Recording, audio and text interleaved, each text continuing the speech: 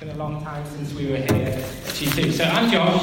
I am part of the team that leads G2 Central, and I'm going to be coming to speak to you this afternoon and continuing the series that we've been doing at G2 Central, which is based in Galatians 5, which is a book in the New Testament written by the Apostle Paul. And we've been thinking so far about freedom and fruit, and today we're going to be thinking a little bit about faith.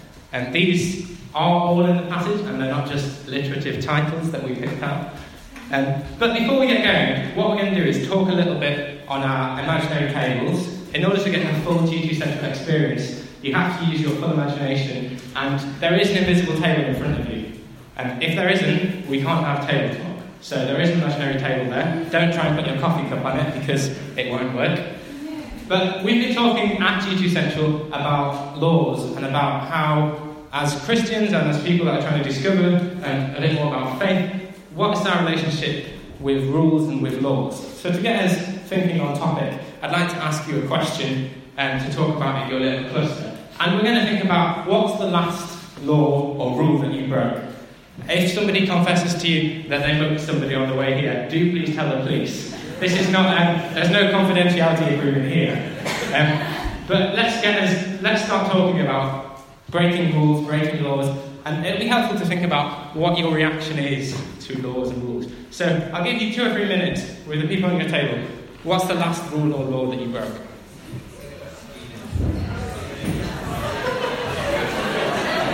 Okay, so you should have had some chance to confess to the person next to you. I've got 2 what I think are quite entertaining stories about people breaking laws. So the other night, Ellie, my wife, the big pregnant one at the front, I'll get it in the next second later. But anyway, the other night, I was home and Ellie came back and she said that she just spent the last 20 minutes being read her rights in the back of a police van. And I wondered what she'd done. So basically, it turns out that Ellie, being pregnant, had also been very careful to be not using her mobile phone while she was driving, and the police had spotted her on the phone to me driving up to some traffic lights, and now she has to go on a course about how to drive more safely. So don't judge her at all. The other funny story is, some of you know Pippa. So Pippa's another person who's on the team here. I asked her this question about the last time she broke a law, and she told me, so in Pippa's mind, it's against the law to drive around a roundabout more than 8 times. Apparently, I'm really sure that that's not true. But anyway, Pippa thinks that it's against the law to drive around a roundabout 8 times. And so once, in the dead of night, she decided that she was going to be rebellious and just drove around a roundabout for more than 8 times. And I'd really like to have just been in the car and watched her do that, and to see what kind of joy she got out of that. I'm not really sure, but for Pippa, that I think was quite an exciting moment of breaking the law and going around the roundabout 9 times. So I don't know what you think about laws and what your response is to laws and rules, but I reckon there's one of 2 ways that most people go when it comes to rules.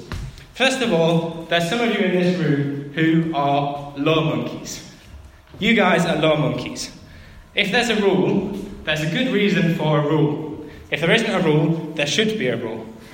And if there's no rules at all, there's no set of structure, there's no list of things telling you what to do, you introduce it yourself. You have your own list of rules and organisation, and you like to stick to it. So when it says no walking on the grass, it really does mean no walking on the grass. If your foot accidentally slips onto the grass, you have broken that rule. Okay? That's what the law monkeys think. Law monkeys can't cope when no one has told them what to do. They get even more stressed out when someone tells them what to do and they fail to do it. You get a nagging sense of guilt when you miss a university seminar, when you park on a double yellow line, or when you let a swear word slip in front of your kids, or even worse, someone else's kids. You get annoyed when people overtake you on the motorway and you're doing 70 miles an hour, which is the legal speed limit. And probably one of the greatest injustices you've ever witnessed is in the supermarket when somebody pushed into the front of the queue. Right? This is the law monkeys. Some of you will really resonate with this. You guys really, really love laws. You need to always ask for permission to do anything. So that's the law monkeys. The other response people have to laws, I think, goes the opposite way. And you guys aren't law monkeys, you're grace junkies. Grace junkies say that rules are there to be broken. You ask for forgiveness after and not permission before. When it says no walking on the grass, what it really means is don't get caught walking on the grass. You really hate people telling you what to do. In fact, often that makes you do the exact opposite of what you've been told to do. You're really interested in the end goal, right? You want to get somewhere, and often rules are the things that get in your way. Rules are for boring people who lack imagination. Rules are there for people that can't get there by themselves. The thing with laws, according to the grace junkies, as long as they're not the really, really serious ones, is you can always recover if you break one of them. You can replace what's been damaged, you can blag your way out of a difficult situation, and if worse comes to worse, you can offer a sincere apology. Getting stuck behind somebody doing 70 miles an hour on the motorway is the most painful experience in the world for a grace junkie. And sneaking into the front of a queue at the supermarket when someone has got 3 trolleys full of food is a good idea if you can get away with it. So that's the law monkeys and the grace junkies. And some of you, I think, will have already decided I'm most definitely a law monkey or I'm most definitely a grace junkie. But over the last 2 weeks at G2 Central, we've been thinking about a passage which I think is all about law monkeys and grace junkies. We've been thinking through Paul's letter to the Galatians, and particularly Galatians chapter 5, which Paul is talking to a very young church about what it is to follow Jesus. What is it to live a life of faith? What is it to live a Christian life? And the build-up to this passage and the bit that we'll be talking a bit about today, Paul is addressing a certain group of law monkeys, a group of people that are trying to enforce the Jewish practice of circumcising young boys on the entire church. And so basically Paul is addressing this group of law monkeys who've really got in a tiz over which bits of the Jewish law they should be keeping and which bits they're free of. So we've been thinking a bit about this as a community over the last 2 weeks, and we're going to continue thinking about it together this afternoon. Before we do, John's just going to come up and he's going to read to us the passage that we're going to be looking at. So I'll pass you over to John, and then we'll talk a bit more about it. Thank you, mate. Just for those who don't know, I'm John. I'm regular at G2 Central. I'm just going to read you Galatians 5, verse 1, and then from verse 13 onwards. So, where am I? So, it is for the freedom that Christ has set us free. Stand firm then, and do not let yourselves be burdened again by a yoke of slavery. You, my brothers and sisters, were called to be free, but do not use your freedom and indulge the flesh. Rather, serve one another humbly in love. For the entire law is fulfilled in keeping this one command. Love your neighbour as yourself. If you bite and devour each other, watch out, or you will be destroyed by each other.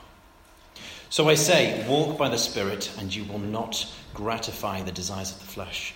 For the flesh desires what is contrary to the Spirit, and the Spirit what is contrary to the flesh. They are in conflict with each other, so that you are not to do whatever you want. But if you are led by the Spirit, you are not under the law. The acts of the flesh are obvious: sexual immorality, impurity and debauchery. I'm not going to get through this next bit without smiling. Idolatry and witchcraft, hatred, discourse, jealousy, fits of rage, selfish ambition, dissensions, factions and envy, drunkenness, orgies and the like. I warn you, as I did before, that those who live like this will not inherit the kingdom of God. But the fruit of the Spirit is love, joy, peace, forbearance, kindness, goodness, faithfulness, gentleness, and self-control. Against such things there is no law. Those who belong to Christ Jesus have crucified the flesh with its passions and desires. Since we live by the Spirit, let us keep in step with the Spirit. Let us not become conceited, provoking, and envying of each other. Great, thanks, John. That was great. So, what can we learn from this passage, and what have we been thinking about in this passage so far at G2 Central? So, in week 1 of our series on freedom, fruit and faith, I spoke to us a little bit about what it means to live by a law and what it means to live free from the law. And what you find in Galatians 5 is Paul battling through this whole question of what role does the Jewish law, the things that the Jews held that were central to Jewish morality, what role do they play in the Christian life of faith? And what Paul does is he says, essentially, the law does not hold for Christians. Those who follow Jesus are not bound by the set of laws that you find in the Old Testament anymore. And remarkably, what Paul replaces this with is it just doesn't feel very helpful. That's what we reflected on in the first week. He doesn't give us any new rules to replace the old ones. In fact, what he does is he gives us a list of examples of ways to live by the flesh, and then a list of examples of living by the Spirit. And essentially what Paul is doing is he's dressing the law monkeys and saying, there aren't any rules that you can do to get to this kind of life. In fact, in order to get the characteristics or the virtues or the fruit of love, joy, peace, patience, kindness, goodness, faithfulness and self-control, there aren't a set of rules that you can follow at all. There isn't a rule book for being a kinder person. And if you find one or you write one, you've probably missed the point of what it is to be kind. So that's what we looked a little bit about in week 1 of freedom, fruit and faith. And then last week, we looked a bit more specifically about these fruit of the Spirit. And Rosie and Ellie helped us to think through what these fruit of the Spirit are and how we can apply them and think about them in our own life. One of the things that really stuck out to me was something that Ellie said about the metaphor of fruit. And it's this, that in order to grow the right kind of fruit, you need to be the right kind of tree. Apple trees are not very good at growing pears, and pear trees are not very good at growing apples. And so one of the first things we need to do if we're going to have these fruits and these characteristics in our life is to pray to God that he'll change us, that he'll make us the right kind of tree so that we can grow the right kind of fruit. And then for the rest of our meeting, we spent some time being creative and looking at these fruit, reflecting on them, what it would be to live a life that exemplified goodness and peace, and gentleness, and all of these things. As our prayer to ask God to grow these fruit in our lives as we explore faith together. And Rosie's going to talk to us a little bit about that at the end, and we're going to be able to look at some of the creative ways that this was explored by G2 Central community. So, where we've got to in this discussion of Galatians 5 is that we are called to be people who are free from law and bursting with fruit. If we're going to live a life of faith, then we want God to grow these characteristics in our hearts and in our characters. But this can feel a little bit abstract at times. It can feel like there's not very much help to figure out how we live this life of faith. So, what is the secret to the life of faith? How can I live a life of freedom, fruit and faith? Let me tell you. The secret to living a life of faith is to stop trying to live a life of faith. The secret to living a life of faith is to stop trying to live a life of faith. When was the last time you skipped church on a Sunday, stayed in bed, and just had a good time? You know there's nothing written in the Bible that says you have to be on a rota for G2 every week. Did you know that? And I think Christian will thank me for telling you that later. But I hear you reply, doesn't God want me to serve the church? The church needs me to care about it. If I don't go to every church meeting, cell group and worship event, I'm going to miss something that God wants to say to me. Do you know what? You've become so obsessed with the church meeting that you've missed the entire point of it. If you don't read your Bible every morning, the world's going to implode, right? If you don't get a comprehensive set of notes to every sermon you listen to, then how will you begin to apply it to your lives? If you don't use the right highlighter pen in the right verses, in the right pages of your Bible, how are you going to grow in your faith? Or maybe you've gone the complete opposite way, right? Maybe you're so busy beating yourself up for not praying, not reading your Bible, not taking notes in sermons, that this is the very thing that's keeping you from God. You're so nervous about breaking rules. You're so worried about having too much to drink or watching the wrong things that are not suitable for Christians on the TV, that you're missing out on the social life of your office and your housemates. You're missing out on building the friendships with people around you that God wants you to build. You've made your life about keeping rules, doing the right thing. And do you know what? Those rules are the very thing that are keeping you from knowing God. Law monkeys, listen. You can't take this passage in the Bible seriously. You can't take Galatians chapter 5 seriously whilst you build a set of rules and laws around you. That's not a life of freedom. There is no rule book for being a kind and loving and gentle and self-controlled person. So stop trying to write it, okay? Above all, what God wants is for you to know him, he wants you to love him, and he wants you to know that you're forgiven. You are completely free of expectation, from regulation and from law.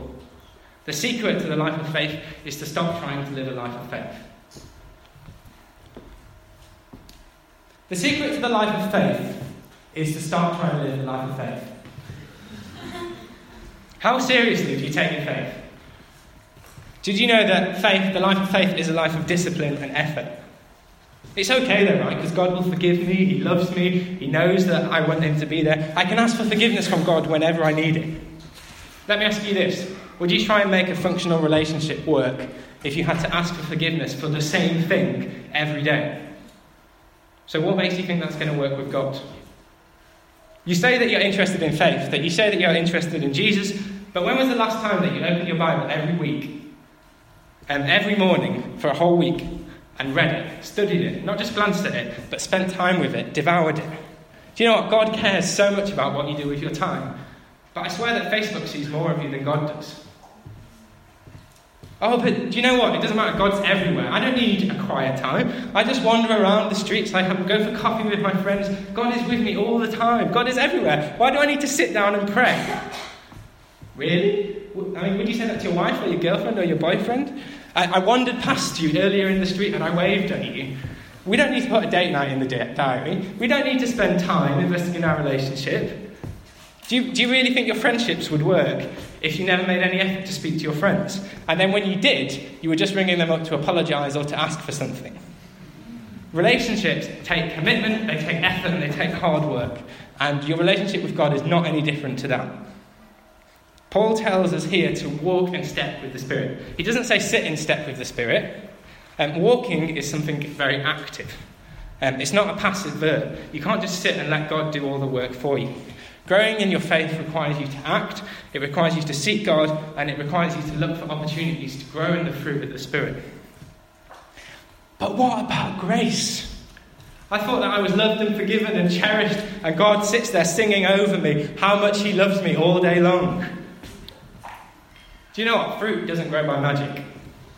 Have you ever tried to keep a plant alive, let alone fruitful? I'm entirely hopeless at that. But it requires you to know when to water it, when not to water it, when to give it certain plant food, when to put it in the light, when to put it in the window. You need to know when to pick the fruit, when it's going to be too sour and inedible, when it's going to be too mouldy and it's not going to be good for anything. Growing in the fruit of faith is no different to this. It requires knowledge, it requires care, and it requires discipline. Grace monkeys, you need to listen. If you want to grow in your faith, you need to get some discipline. You need to start taking faith seriously. What is it that's stopping you getting up 30 minutes earlier every day to seek God? What is it? God's grace is entirely unconditional for you, but it didn't come cheap. It cost Jesus his life to save us and to forgive us, and so that we can be in relationship with him. We can't take that for granted. The secret to living the life of faith is to start trying to live the life of faith. Okay, so I've probably offended, I think, 90% of people here, right? And I'm glad. If you feel irritated or wound up, you should do. But this is the tension that we live in exploring what it is to live a life of faith. This is the frustrating tension of what it is to work out Christian discipleship, Christian morality, and Christian faith. And I think probably the thing you got most irritated by is probably the thing you need to listen to most. So what we're going to do for 5 minutes before I just wrap this up and Rosie comes to help us respond is to just unpack that a little bit with the people around you. What did I say that really annoyed you? What was it that really got to you? What did you think wasn't true? And are you a law monkey or a grace junkie? And another question that I think you might want to discuss is, which kind of attitude do you think the church is most known for? What impression does society get of the church? As a bunch of law monkeys or a bunch of grace junkies? So we'll have 5 minutes to chat and then we'll come back together to wrap it up.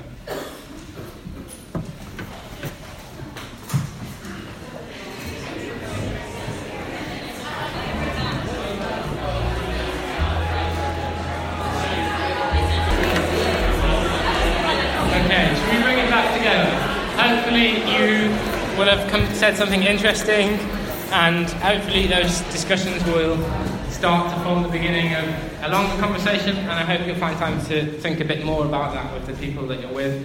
And maybe if you have time to go to the pub or meet up with cell groups in the week, this would be a great thing to carry on talking about.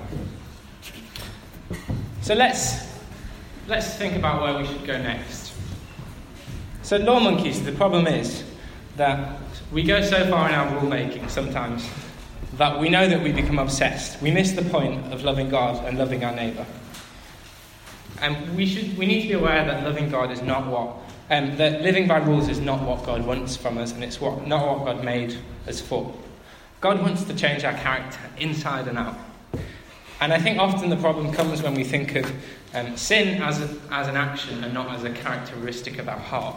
The number of people that ask me, is X a sin? Is Y a sin? Is it sinful to do this? Is it sinful to do that? I think very often the answer is there's almost everything that I could say is a sinful action. I could probably think of an exception to it. Because the reason is sin is a problem of the heart, not a problem of the action. Specific examples of things that we regard as sinful are things that work out from people that are broken and that need God's healing. If we make it solely about doing the right thing, we can really easily become like the Pharisees, those teachers that Jesus spent a lot of time with rebuking and arguing with. And I think the Pharisees are really good examples of law monkeys. The thing is with Pharisees, these were people that were really good men and women that wanted to know God, but they just got it so wrong. They were really zealous about seeking God and pleasing God. And I imagine some of them really wanted to get it right. But the law for them had become an idol and it had become a god. And Jesus didn't pull any punches with the Pharisees. He called them whitewashed tombs. He called them clean cups with dirty liquid inside. These are people that have appearance of cleanliness, but inside are dead and far away from God. So first of all, if we're law monkeys, let's not fall into the trap of thinking that we are miles away from being Pharisees. Laws can very easily become idols, and they can very easily end up enslaving us. So if that's you, I think that's something to think more about and to pray about and to seek God about. How about the grace junkies? Grace junkies. You're probably nodding along through that last bit, right? Thinking, yeah, you know what, he's right. I can think of somebody exactly like that needs to learn that lesson. But Paul says in this passage not to use your freedom to indulge the sinful nature that you've left behind you. Just because God says that you're free doesn't mean that right and wrong is not a thing that you need to think about anymore, or that discipline and striving aren't important for your relationship with God. Jesus tells us a lot about grace junkies. His teaching on moral behaviour is extreme. He tells you if you look at a woman lustfully, you've committed adultery in your heart. His teaching on spirituality is very specific. He tells you when you pray, you should go into your room, shut the door, and pray to your Father in heaven. Your freedom is something that came at a great price. The price of Jesus dying for you to save you from sin. So you should really care deeply about how you live. God's grace is an offer of forgiveness. But that grace, the response to grace should be that we're people longing to do good. The law points to brokenness, yes, but it also points to goodness. Jesus says to you there's a better way for you to live. So all of us, whether we're grace junkies or whether we're law monkeys, there's one thing that I'd like us to really hear from this passage in Galatians. And it's this really short sentence that Paul says in Galatians 5, which he says, the secret to not being a law monkey or a grace junkie is to live in step with the Spirit.